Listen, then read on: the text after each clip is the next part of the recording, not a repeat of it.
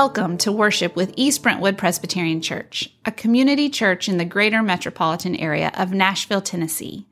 We are a faith community made up of a loving, welcoming family of believers in honest conversation with God. We seek to emulate the ministry of Jesus through compassionate service with stimulating and relevant exploration of God's Word, and by sharing that Word and God's many blessings with our neighbors in Middle Tennessee and around the world. We are honored to share in worship with you today. In this episode, we invite you to take part in a new series we are calling Going Forward by Getting Back to the Stories of Scripture. For the next several weeks, we will hear from a cast of characters from the books of 1st and 2nd Samuel and explore the ways they can be guides for us today. As we learn from people on the margins, we learn that something meaningful can be found in broken lives, and we look for where we can find hope, or rather, on whom we can place our hopes. In today's episode, Pastor John Hilley introduces you to Hannah and her song of resilience and audacious faith in God in the midst of hopelessness.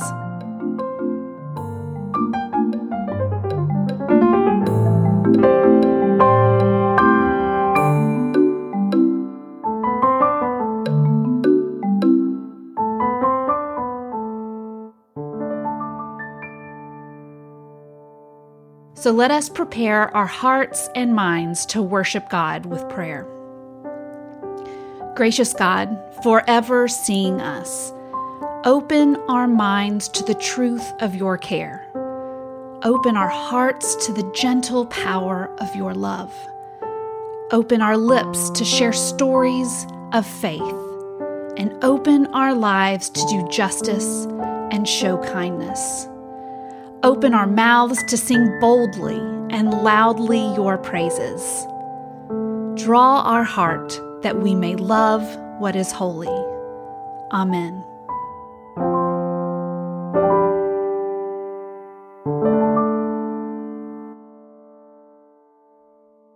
So think of today as a kind of repertory theater in this series Going Forward by Getting Back to the Stories of Scripture. And we're going to hear from Hannah, a person from the margins, and I think that she can be a guide for us today.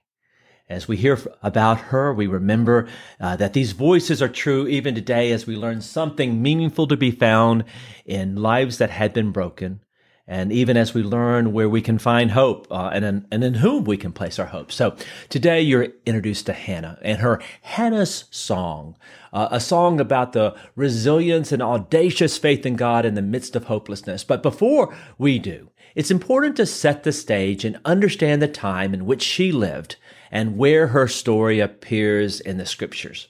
So Hannah's life, I think of it in terms of living during a time of great dysfunction, as described within the books of 1st and 2nd Samuel.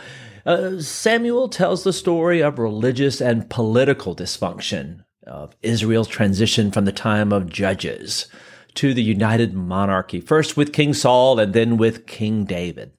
The books of Samuel describe Israel's demand for a king and the origin of a kingdom. Hannah's story takes place within two other dysfunctions. One is deeply personal, the other familial. Her deeply personal dysfunction, infertility, childlessness. The primary things we know about her are she is married and she is childless. The text tells us over many years her body will not cooperate with her desires. It says that in chapter 1, to conceive and bear a child. The story of Hannah so clearly illustrates the infertility struggle many women and men intimately understand. Last year, I interviewed Kristen Ribble, who had written a book on couples who are facing infertility struggles and who are not parents. And that video you might find helpful. It's in our table of content on our YouTube channel, and I've included the link here in this podcast.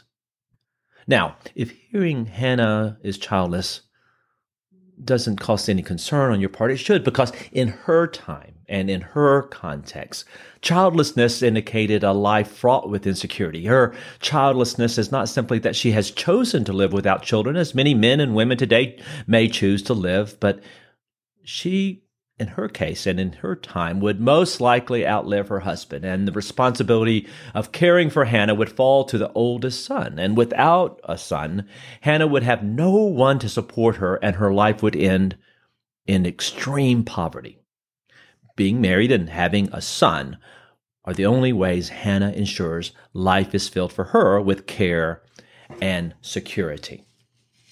So there's other dysfunctions as well, and it is family dysfunction.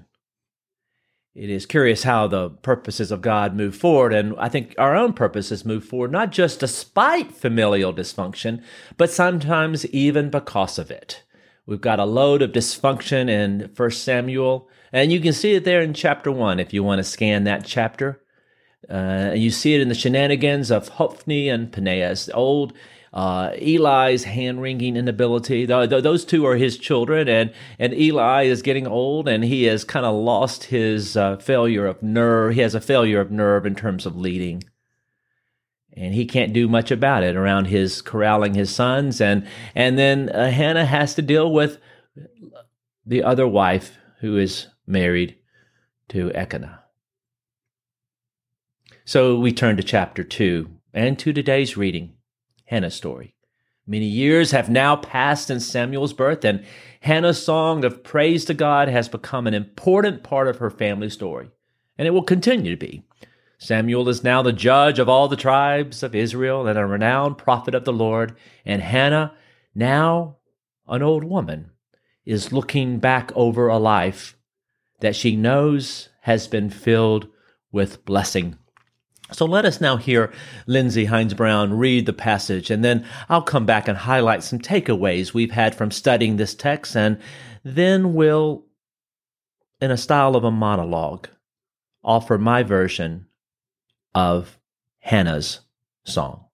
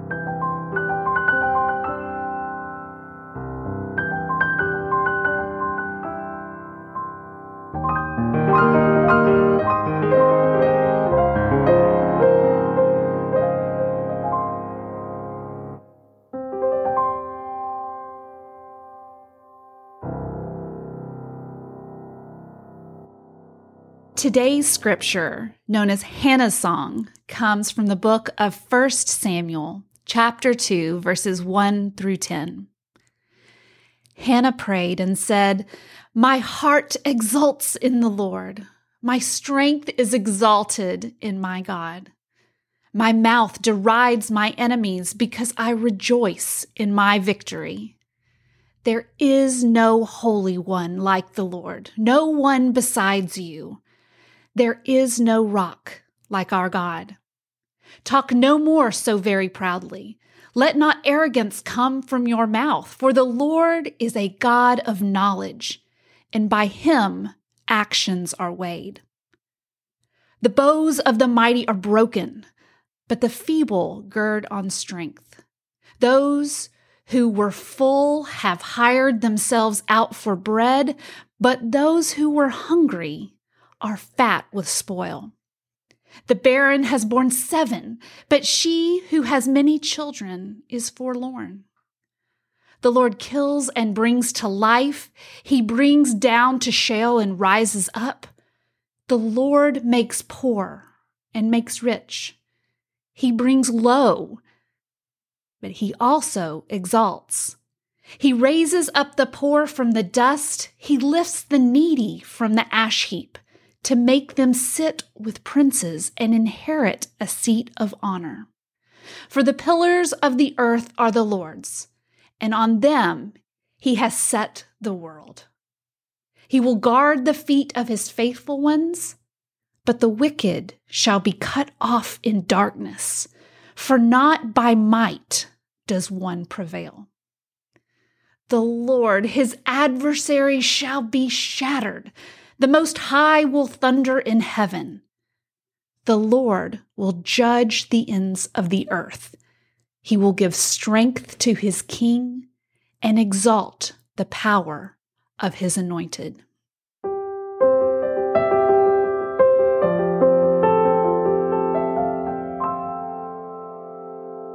So what came to your mind as you heard Lindsey read Hannah's song from 1 Samuel 2? Several things surface for us, especially as you go back and read in chapter 1 of all of the family dysfunction she had to face. One takeaway that we had was that we're flawed vessels, and that the work of God emerges from the cracks and fissures of ordinary people and their ordinary, and yes, they're often dysfunctional lives. And even some of the greatest movements of God's plan of salvation happen as the result of people and events that were, all things being equal, fairly unhappy and unfortunate. And that's a nice reminder that the plans of God are flat out not going to be thwarted. Not now, not ever, not by us, and not by our sometimes nasty neighbors or crotchety family members. 1 Samuel 1 is this lovely story for lots of reasons.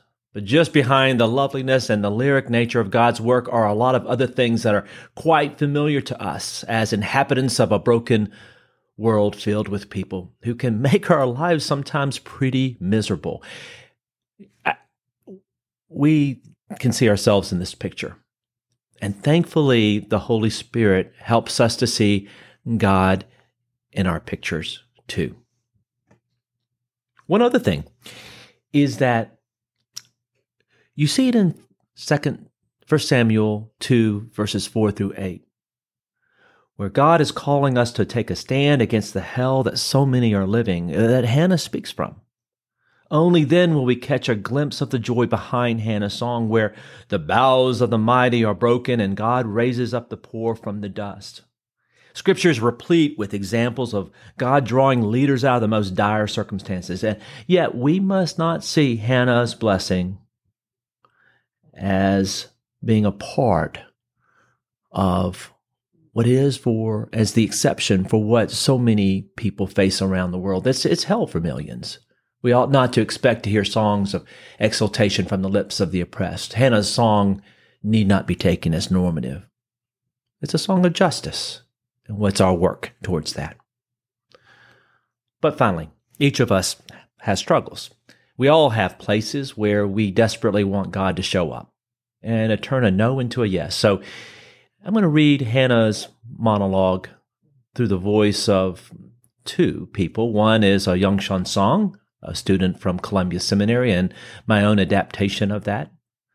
And I'm asking you to think as we hear this monologue, what are those places for you where God needs to show up and turn a no into a yes? Where do you need some of Hannah's audacious faith? We are a people of audacious faith, and we believe in a God who can give the barren woman a child, a God who can breathe life into dry bones, and a God who can roll the stone away. The author Toni Morrison said in her book, Beloved, gather the pieces we are and give them back to us in all the right order. So now let us hear Hannah's song, adapted from the work of Youngshun Song of Columbia Seminary. My life goes on in endless song, above earth's lamentations.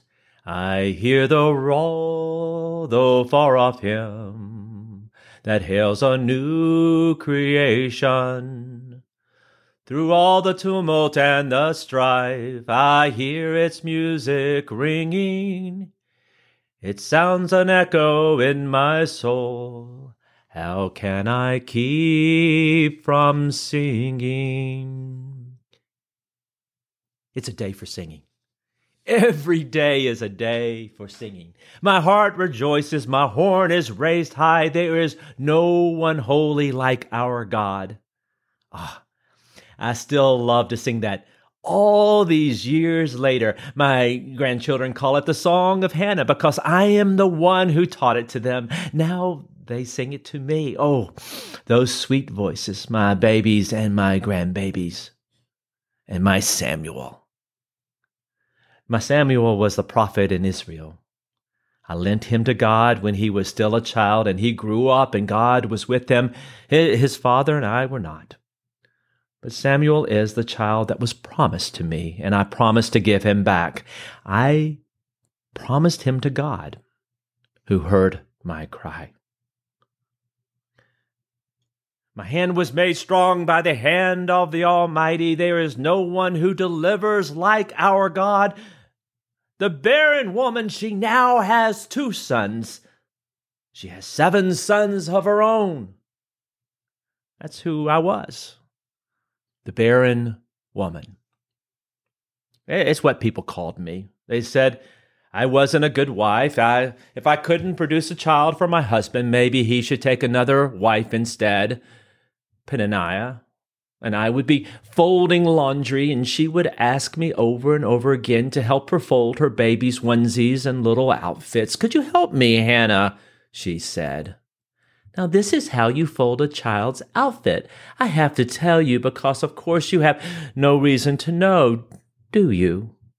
Then she would smile sweetly, flutter her eyes, walk away, and I would be left to grind my teeth before once again bursting into tears. Yeah, they actually said those things. I just wept. I prayed to God to give me my child. Oh, how I wanted a son, an actual son, who would look like me, share the same blood with me. I lay awake at night, imagining his tiny hand holding mine, the weight of him in my arms. I wanted a son, and I wept for years. My husband, he tried to comfort me. He meant well. Endearingly, he said, "Am I not better to you than 10 sons?" I could have said, "You're right, dear. I have so much to be thankful for. I love you, you love me. We surely do have each other, and that's enough." I loved him, but he was not more to me than 10 sons, although he wanted to be. No, I wanted my son, no one else. Nothing could take his place. Other women with their sons and daughters, their proud smiles, they had everything. I had nothing. I prayed for years, but nothing, no answer. And then one day, when we went up to the temple, I went in and poured out my soul to God. I poured out my prayers right there where I sat, but I would have poured them out anywhere by that point. I would have prayed into cups of wine and drunk every drop. The priest saw me and he thought I had been drinking, but it wasn't cups of wine. It was just prayer and tears, my song of pain. And it was the only song I had then. But it was the last day I sang it. The priest blessed me and we went home, and I conceived. I bore a son, my Samuel. He was as perfect as I'd imagined him. For 3 years, I had him with me at home, close in my arms. I held him and kissed him day and night. And then when he was weaned, we brought him back to the temple to Eli, the priest. I had promised. Oh, my Samuel, he was still so small, but I promised him to God before he was born. We sat in the temple in the same place I'd sat before, and I told him how much I loved him and that I would always be with him. I told Samuel that he would grow into a great man of God because he was the child of promise, God's promise and mine. Before we left that day, I gave Samuel my song, Hannah's song. He knew it by heart already. I had been singing it to him since he was born, but I told him now that it was his to keep so he could sing it himself. The people need this song, I told him. You must sing a song of justice and joy, a redemption song. The bow of the mighty is shattered, but the ones who stumble will find their strength. So my little Samuel grew up, and now he is the prophet in Israel. He sings the song where it needs to be heard, to the hopeless, to the poor, to the barren. And God lets none of his words fall to the ground, not one. Isn't it lovely how long this song has lasted over time? So won't you help to sing these songs of freedom? 'Cause all I've ever known, redemption songs, redemption songs, redemption songs.